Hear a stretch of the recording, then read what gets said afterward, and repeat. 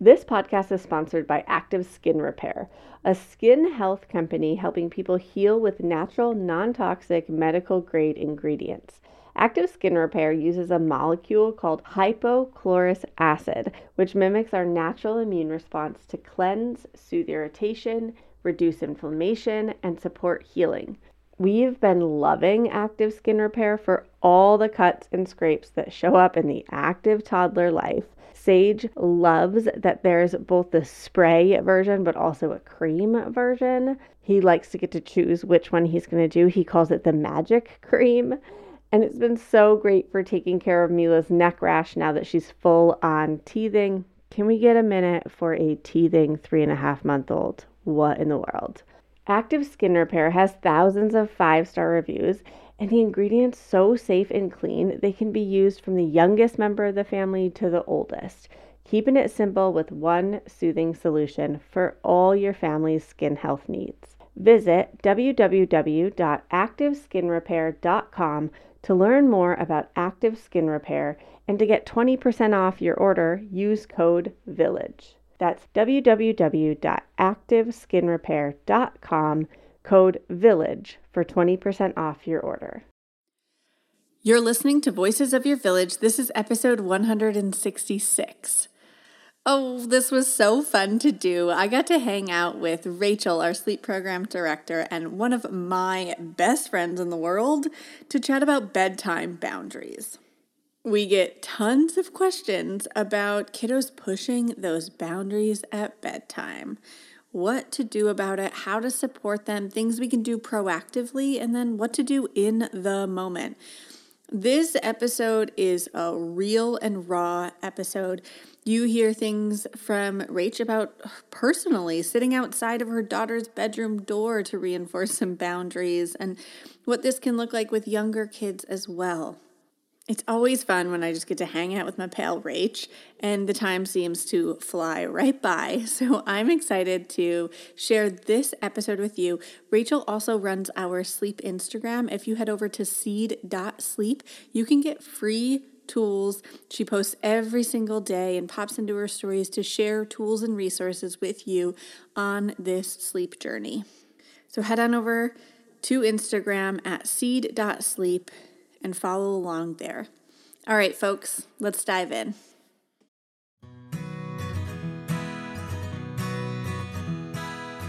Welcome to Voices of Your Village, a place where parents, caregivers, teachers, and experts come to support one another on this wild ride of raising tiny humans. We combine decades of experience with the latest research to create the modern parenting village. Let's dive into honest conversation about real parenting challenges so it doesn't have to be this hard. I'm your host, Alyssa Blass-Campbell.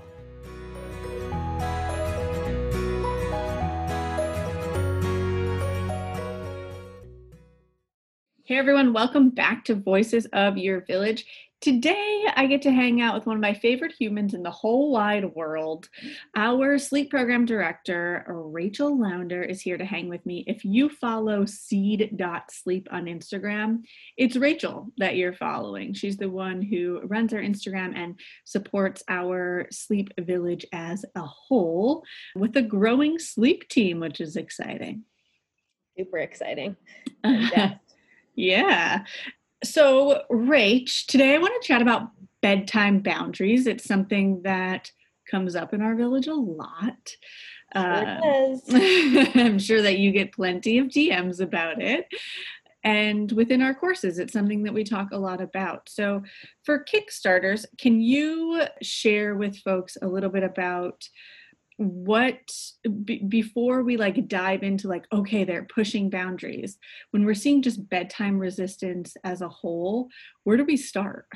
So when we're looking at bedtime resistance, we don't jump straight to oh, they're just pushing a boundary. We're going to look at a few things first, like making sure that their sleep pressure is optimal, which is their daytime sleep timing.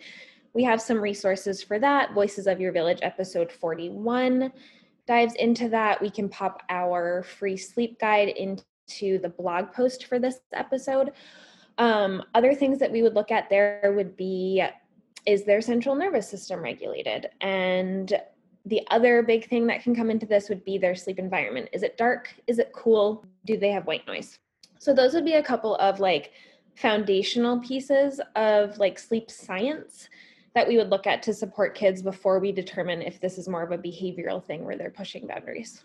Yeah, I love that. It's like being a detective and making sure that we're setting kids up for success. Totally. Because if they're just not tired because sleep pressure's off, they're not pushing a boundary. They're just not tired.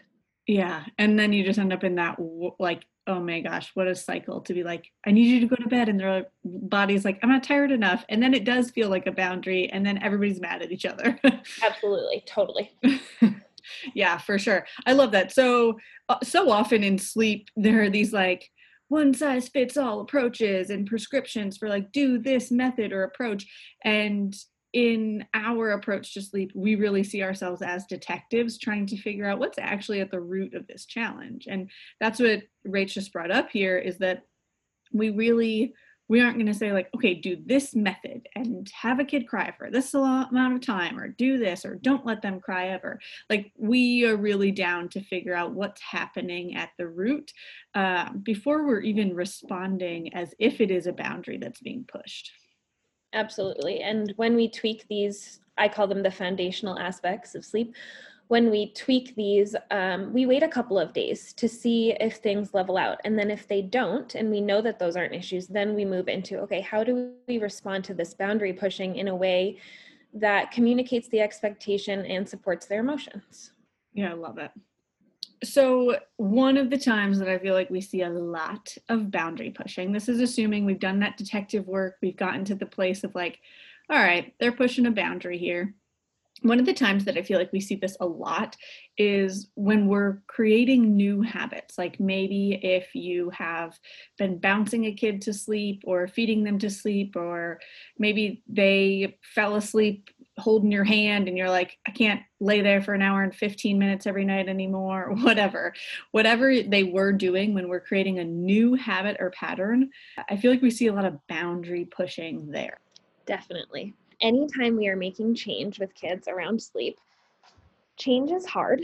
And when we start to make change, they're trying to figure out if we really mean it. Like, do you really mean that you're not going to bounce me to sleep anymore? Is this really the new habit and expectation? And so they push to figure out if it is. And the key, anytime we're making changes, is that our response to that boundary pushing is consistent, so that we are communicating like, yes, this is the new expectation, and I'll be here to support you as you learn how to navigate this new expectation. Yeah, I think that's so key. And that, like, we set a timeline expectation for ourselves, that it's like, yeah, first night, second night, third night, not going to be a breeze, because they don't know that you're like, all right, we're going to change this habit. They thought we were going into night one doing the same thing we've always done. And Absolutely. it's new for them, you know? I think of like, I was just listening to Sanjay Gupta's new book about the brain, and it is fascinating. It's just like a nerdy neuroscience, which is right up my alley. But he was talking about how many times we need to be exposed to something for it to be solidified into our long-term memory. And I think of, I've shared about my salmon recipe that, like, Zach does all the cooking in our house for the most part, but every week I make salmon. And the first bunch of times that I was making salmon, I had to look at the recipe and follow it for the salmon, for the sauce, for the whole shebang. And now I can improvise with things in the kitchen if we don't have stuff. I can do it while I'm doing other things because it comes second nature. But I had to do it over and over and over and over again in order to get to that point. And I think with kids, so often we're like, here's a new habit, get it right on the first time, don't push back, know what to expect. And it just doesn't seem realistic. Totally. And I think it can be a little bit discouraging for parents, because often what we see with sleep when we are creating new habits is that nights 2 and 3 are often actually worse than the first night. So on the first night, they're like, okay, this is new, I don't really like it. Then on night 2, they're like, what the heck? Why is this still happening? On night 3, they're like, okay, this is still happening and I hate it. And that's really, really hard. It's hard to see our kids experiencing something difficult, disliking a situation, not having their first choice about how or where they are falling asleep. All of that is so hard. And we want it to be over really quickly. And the fact of the matter is that when we are creating new habits and expectations, in the same way that as adults, we need time to adjust, so do these tiny humans. Yeah. I think the challenge with sleep compared to like other transitions, I'm thinking of like when a kid starts school for the first time or is going to childcare or whatever, we often like kind of push through that uncomfortable period and we support them through it and we expect that it's going to be hard for a little while. And we have often made the choice for them to go to school because we're going to work or we need that childcare support. Versus with sleep, I think there's a part of us that's like, oh, I could just take away these hard feelings and go back to what we were doing. And so it's so hard not to just do that. It is so hard. And I think that often we have different narratives around hard feelings at bedtime than we do during the day. And so I think it's really straightforward for us to say, like, okay, yeah, my kid's mad during the day. I'm going to hold space for it and support them. And I know that I can be here and hold space and be calm and they're going to get through this. And I think at night, often what I see, well, what I've seen in myself with my own children, and also what I see with almost every single family that I work with, is that there can be this spiral of like, oh my gosh, this is so dysregulating for me. I'm reacting to this nighttime crying so differently than I do during the day, and I'm not exactly sure what to do. Yeah, such a good point.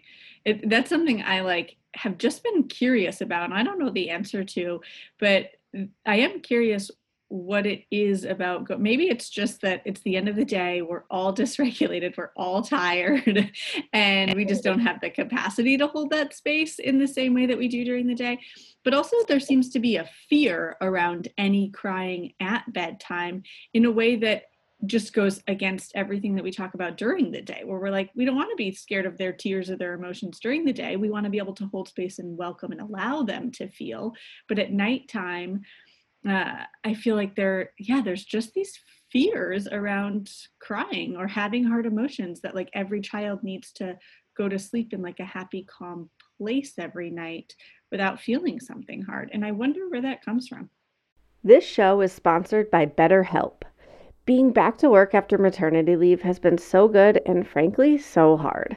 I love what I do and I missed collaborating with my team while I was out, and it's been a tough transition. The combination of a packed schedule and still being the milk machine for Mila Bean, it's hard to juggle everything. I feel so grateful for my weekly therapy hour. Sometimes I'm just holding so much and I need a safe space to let it out and get it off my chest. I've noticed that when I don't release it, it comes out anyway, but usually in ways that aren't aligned with how I want to show up in the world.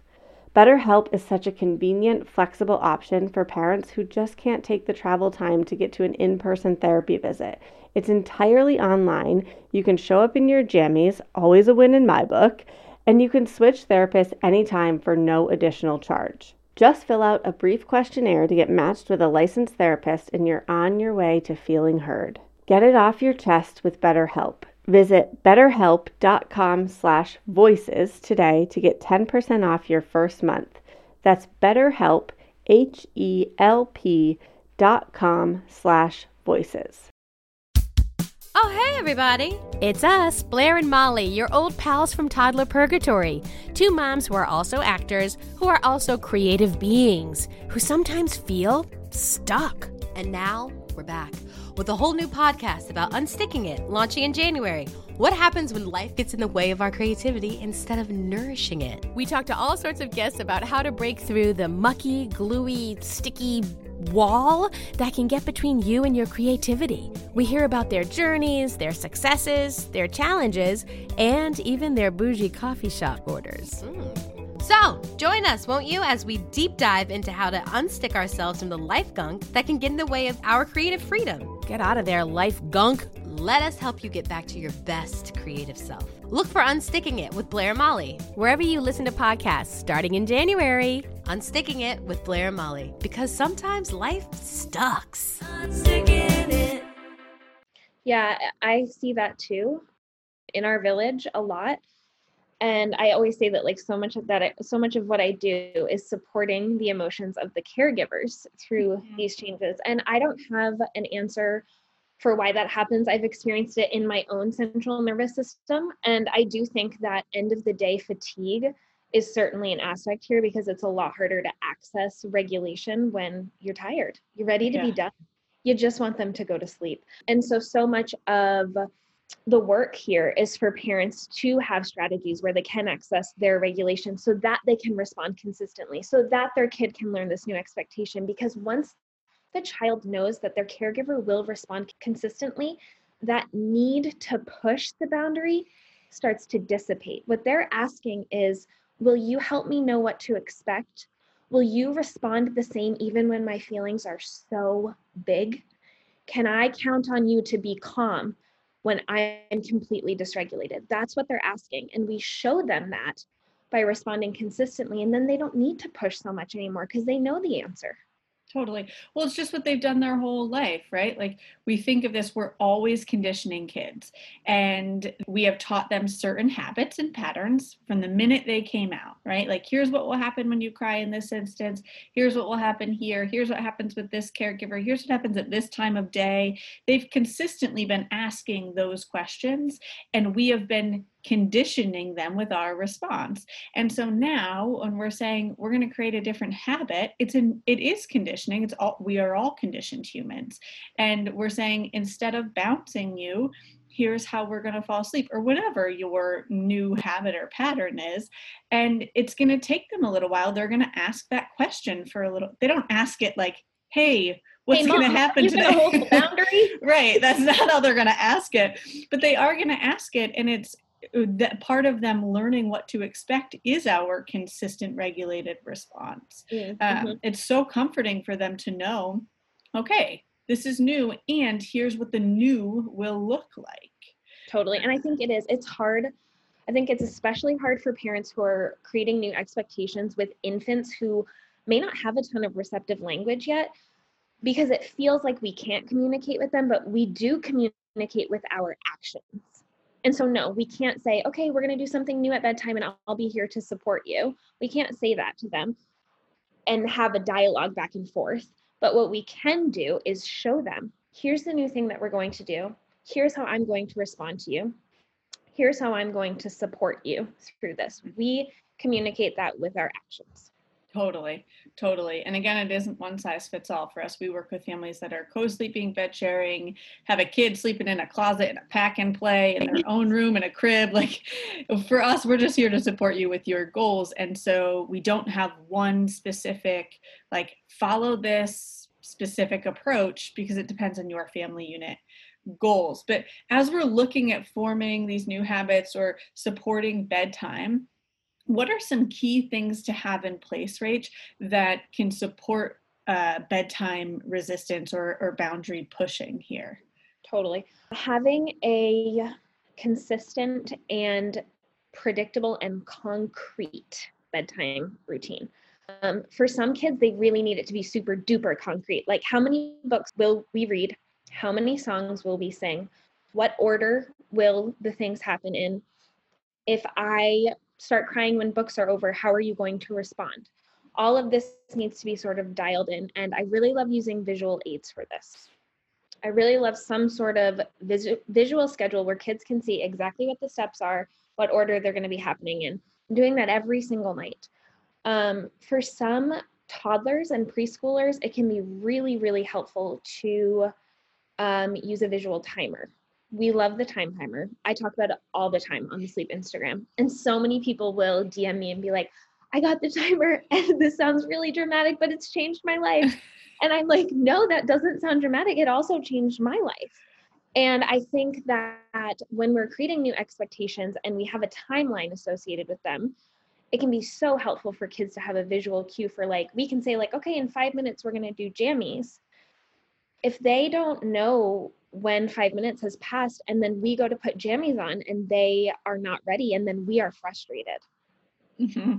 Also, how many times a day do we say in 5 minutes? And sometimes 5 minutes is 20 minutes, and sometimes 5 minutes is 2 minutes. Totally. Like, I feel for the kids on this one. Oh, absolutely. And I think of myself as an adult, like, if I did not have a tangible cue for time passing, and let's say my husband told me that he wanted me to be ready for something in 10 minutes, but I had no way to figure out when the 10 minutes was by. And then he was mad at me because I wasn't ready. That was Yeah. clean. Yeah, it just doesn't feel fair. Yeah, No. I like the timer as not a threat, like not Totally. as like a punishment, but rather just communicating that expectation. I think that's huge for kids. Totally. So yeah, visual aids, concrete, predictable routine. Those are really the big things for bedtime. So kids know exactly what to expect. And one thing that you dive into in the sleep courses a lot, support folks with is a like system and plan in place for calming your own nervous system. Because let's get real, like how many times do folks come and they're like, okay, we're going into this and I'm nervous about it. And we're like, if you're nervous, they're going to feed off that nervous energy. And so I think making sure that you have a concrete plan, and that's what our sleep plans are really designed to do. It creates a guideline and an outline for you to create a plan that considers you, who's going to take care of you, how you're going to be taken care of, so that you can show up and support this tiny human. Absolutely. It's so key. A regulated caregiver is the cornerstone of any sleep plan. Yeah. And we dive again into that. If folks want like a concrete plan and feel like you need more support, we'll keep chatting here. But if you feel like you need more support, we have sleep courses for newborn, infant, toddler, and then the preschool, pre-K age and beyond over at seedandsow.org/sleep-courses, I think. Yes, you got it, babe. Tiny human sleep can feel like such a doozy to figure out. Maybe your first kid was totally different than your second kid, or you've hit Google and found such conflicting advice. We've got your back over at Seed. We have sleep courses for newborns, 5 to 23-month-olds, and 2 to 5-year-olds. We broke them up into different ages and stages so that we can support you with developmentally appropriate ways to help your tiny human get optimal sleep. This is a shame-free, judgment-free space where we have folks who are navigating sleep in all different ways. It is not one size fits all. Your child is unique and your family unit is unique. Everybody's going to have unique sensory profiles and different sleep needs. Our sleep courses guide you through creating a plan unique to your child. We look at the foundational skills, take a look at biology and what's going on beneath the surface so that your tiny human can get restorative sleep, which is huge for immune function and emotional development, for regulation and the ability to thrive throughout the day. You don't have to do this alone. We're here to support you. And if you snag one of our sleep courses right now, between now and Sunday, April 18th, you get access to our ultimate guide to addressing nap challenges, a bonus that's only available right now. You also get entered in to win the chance to get your biggest sleep question answered by our sleep team. You'll get a 5-minute voice memo with your answer. Head on over to seedandsow.org/sleep-courses to find the course that's right for your child's age group and get in on these bonuses now. seedandsow.org/sleep-courses. You do not have to do this alone.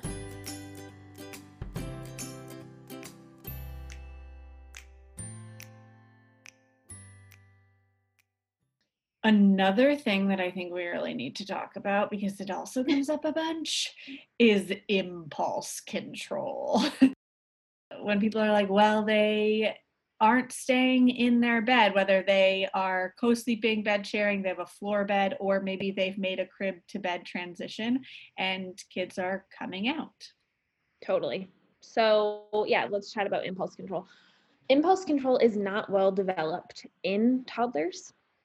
If there is an option for getting out of bed, it is not a realistic expectation for them to stay in their bed. So one thing that we encourage is delaying a crib to bed transition as long as you safely can.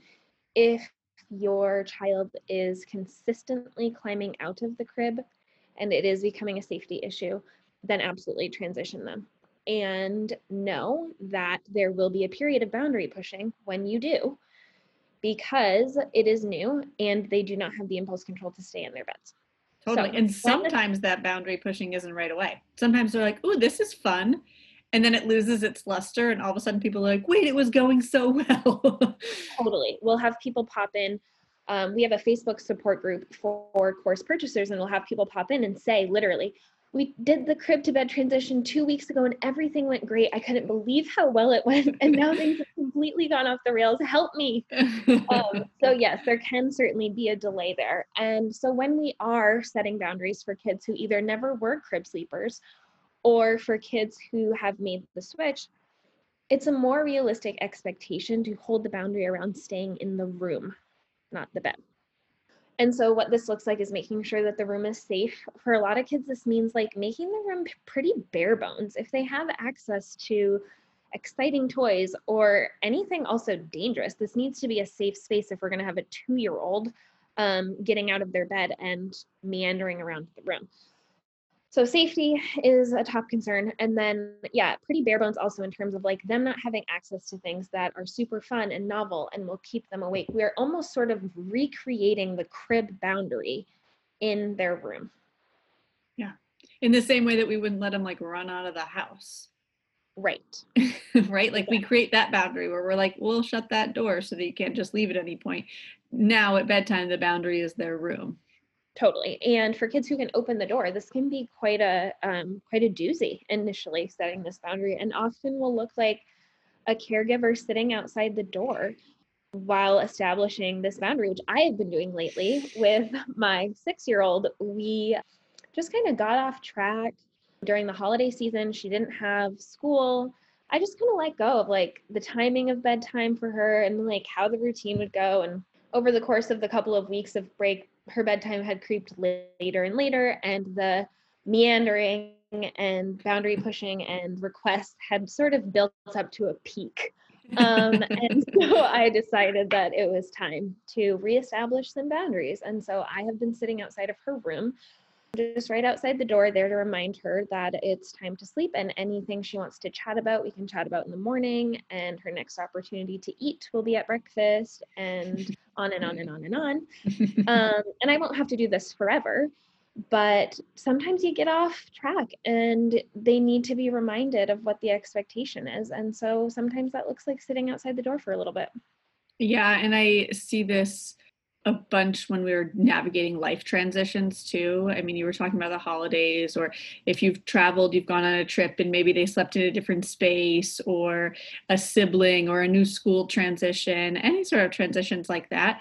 We want to expect that kids are going to push some boundaries and say, is this still the expectation now that we're back home, or now that there's a new sibling here, whatever, like, how serious are we about this?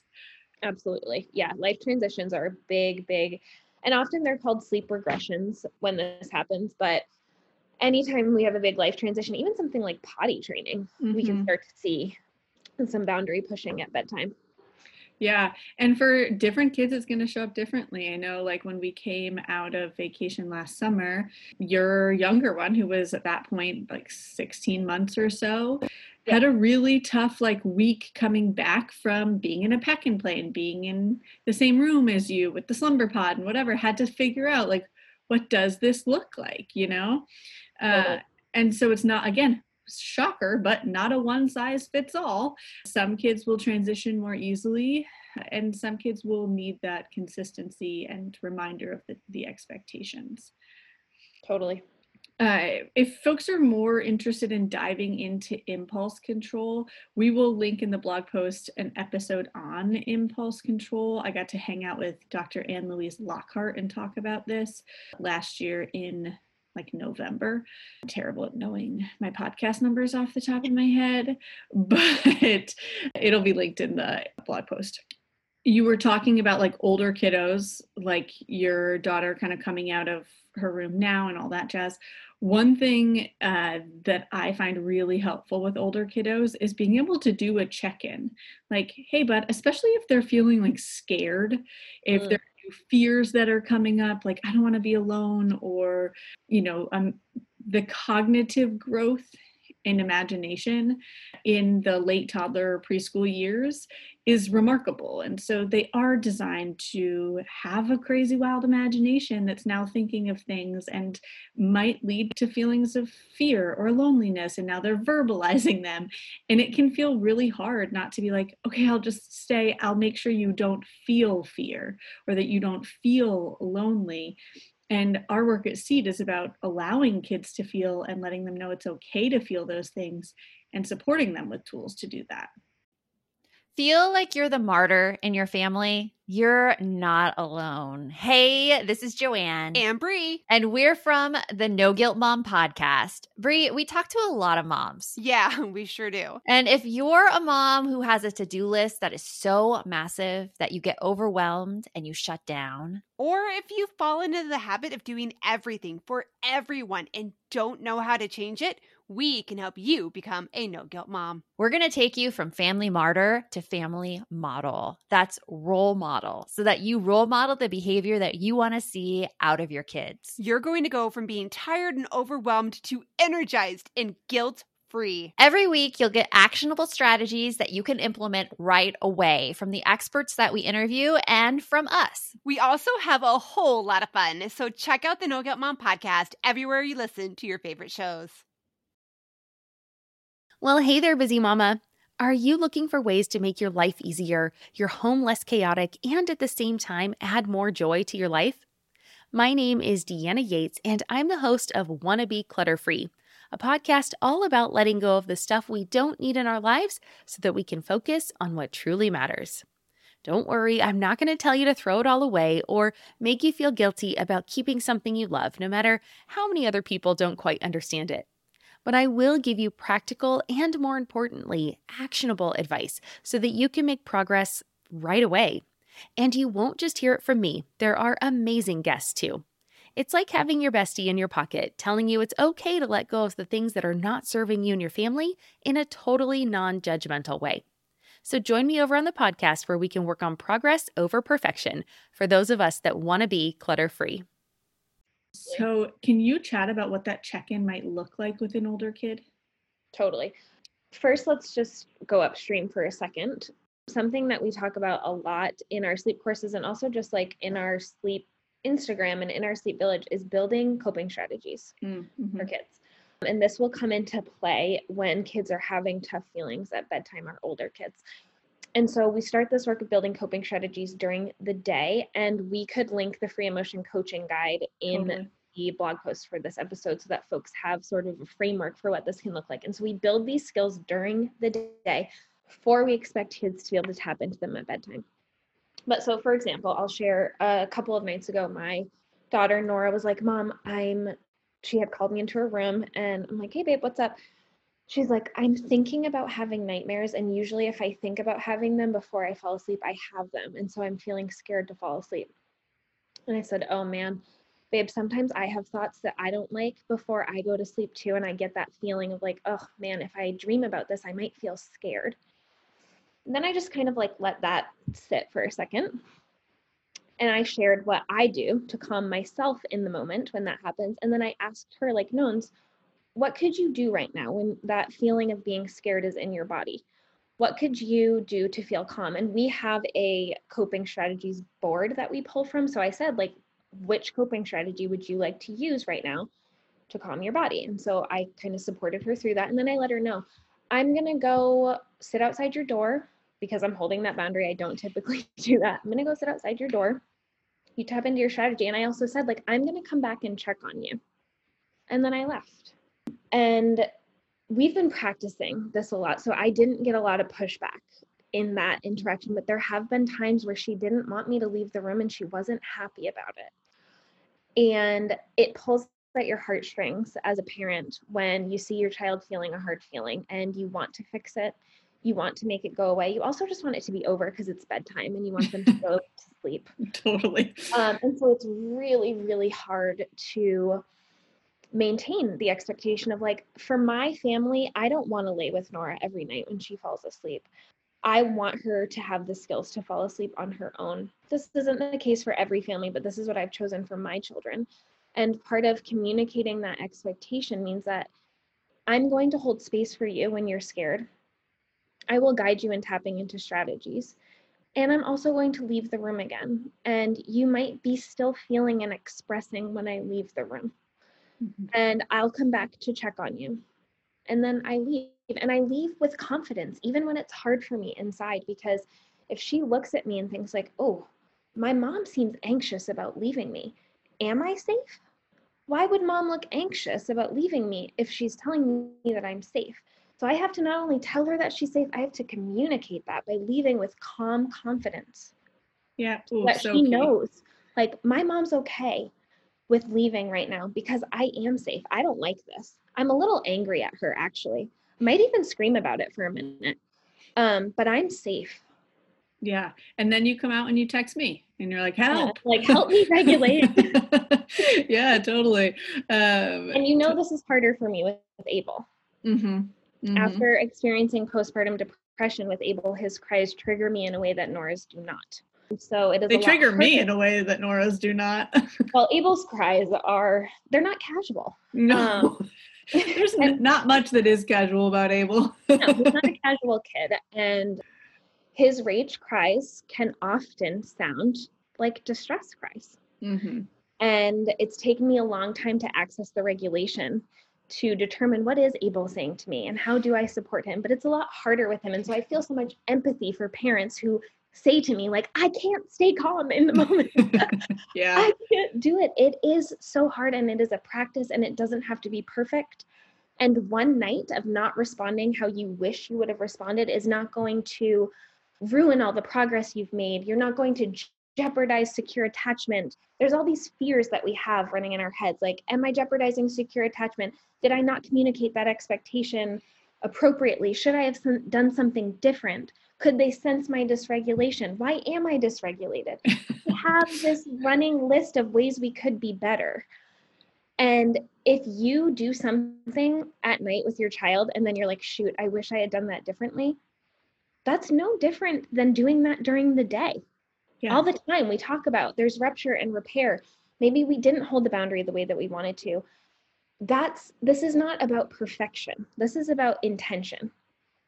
And sometimes I've shared on the Sleep Instagram about times where I haven't been consistent with boundaries and where that's landed us and how I've had to get us back on track, not just with Nora, but also with Abel. And every time I share something like that, people DM me and say, like, it's so comforting to know that, like, you are a sleep consultant and you have times of challenge with your children. We all do. And that's okay. And so I never want parents to listen to me saying, like, here's how to set boundaries, and then think that they can't come to me and say, like, oh, this is hard. Right. Or I dropped the ball. Yeah, I didn't hold the boundary. Yeah. You're going to get so many nights to practice. That's the thing. And the changes that you make are not going to be made overnight, and you're not going to make or break them in one interaction with your child. Yeah, totally. And just so folks know, we have a new online shop where a lot of these things we were talking about, the transition schedule, the coping strategies, things like that, you can snag if you are like me and you're not like a crafty human, but you want these tools. Also, like, literally, I'm not a Pinterest human. You can go onto our shop. If you go to seedandsow.org, you can access our shop from there. And you can snag these. You can snag our coping strategies. You can snag the transition schedules, things like that to help support you in this. I love that you pointed out the coping strategies component, Rach. It is so huge, and it doesn't have to be fancy. Rachel's are Velcroed to a piece of cardboard. Like, it doesn't have to be a fancy thing for it to work.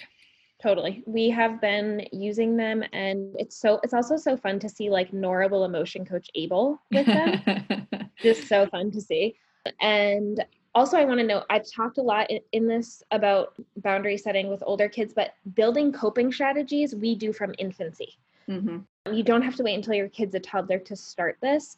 We can build these skills in infants, and it's honestly incredible. I remember one day sitting down with Abel. This was not around sleep. He was crying about something. I don't know what. He was 11 months old, and I sat down and started taking deep breaths myself, and he started copying me. And both of us were calming together in that moment. And before I had kids, if you had said, like, you can teach an 11-month-old coping strategies, I would have said, okay, haha, good one.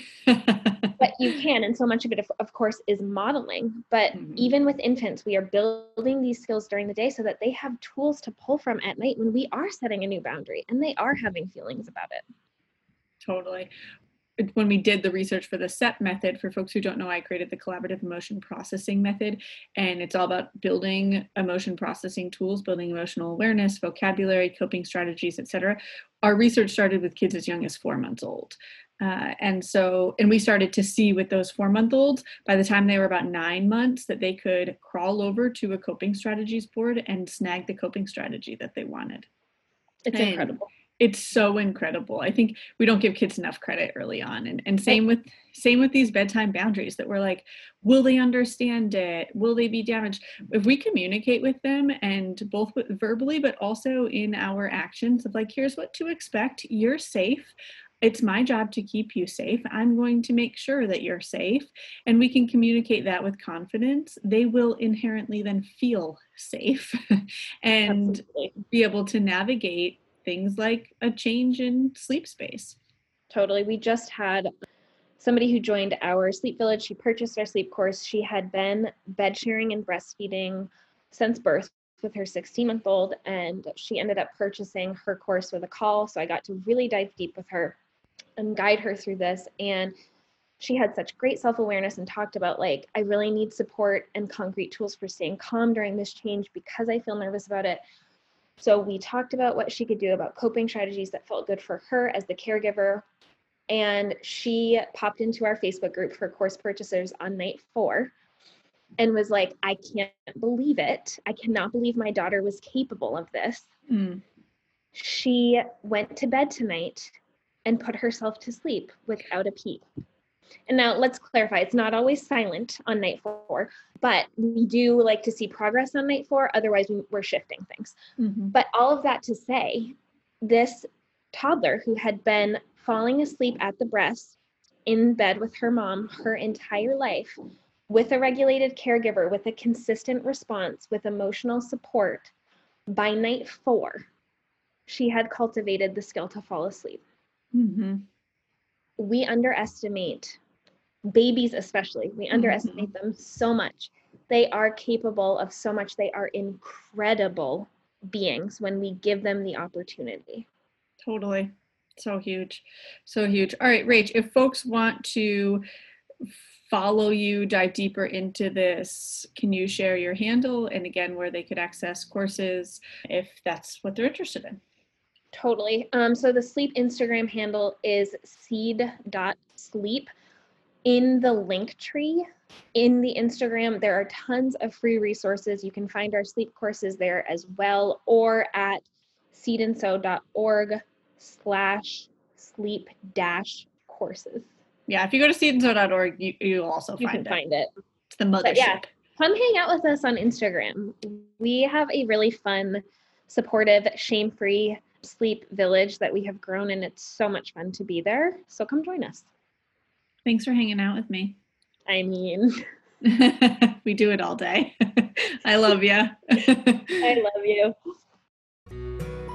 Thanks for tuning in to Voices of Your Village. Check out the transcript at voicesofyourvillage.com. Did you know that we have a special community over on Instagram hanging out every day with more free content? Come join us at seed.and.so, SEW.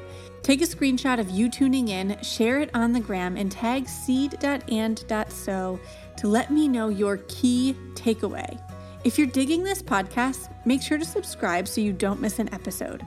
We love collaborating with you to raise emotionally intelligent humans.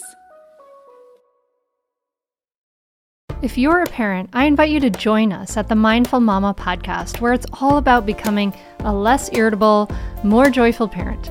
With sometimes hilarious and always thought-provoking experts and friends, at Mindful Mama, we know that you cannot give what you do not have. And when you have calm and peace within, then you can give it to your children.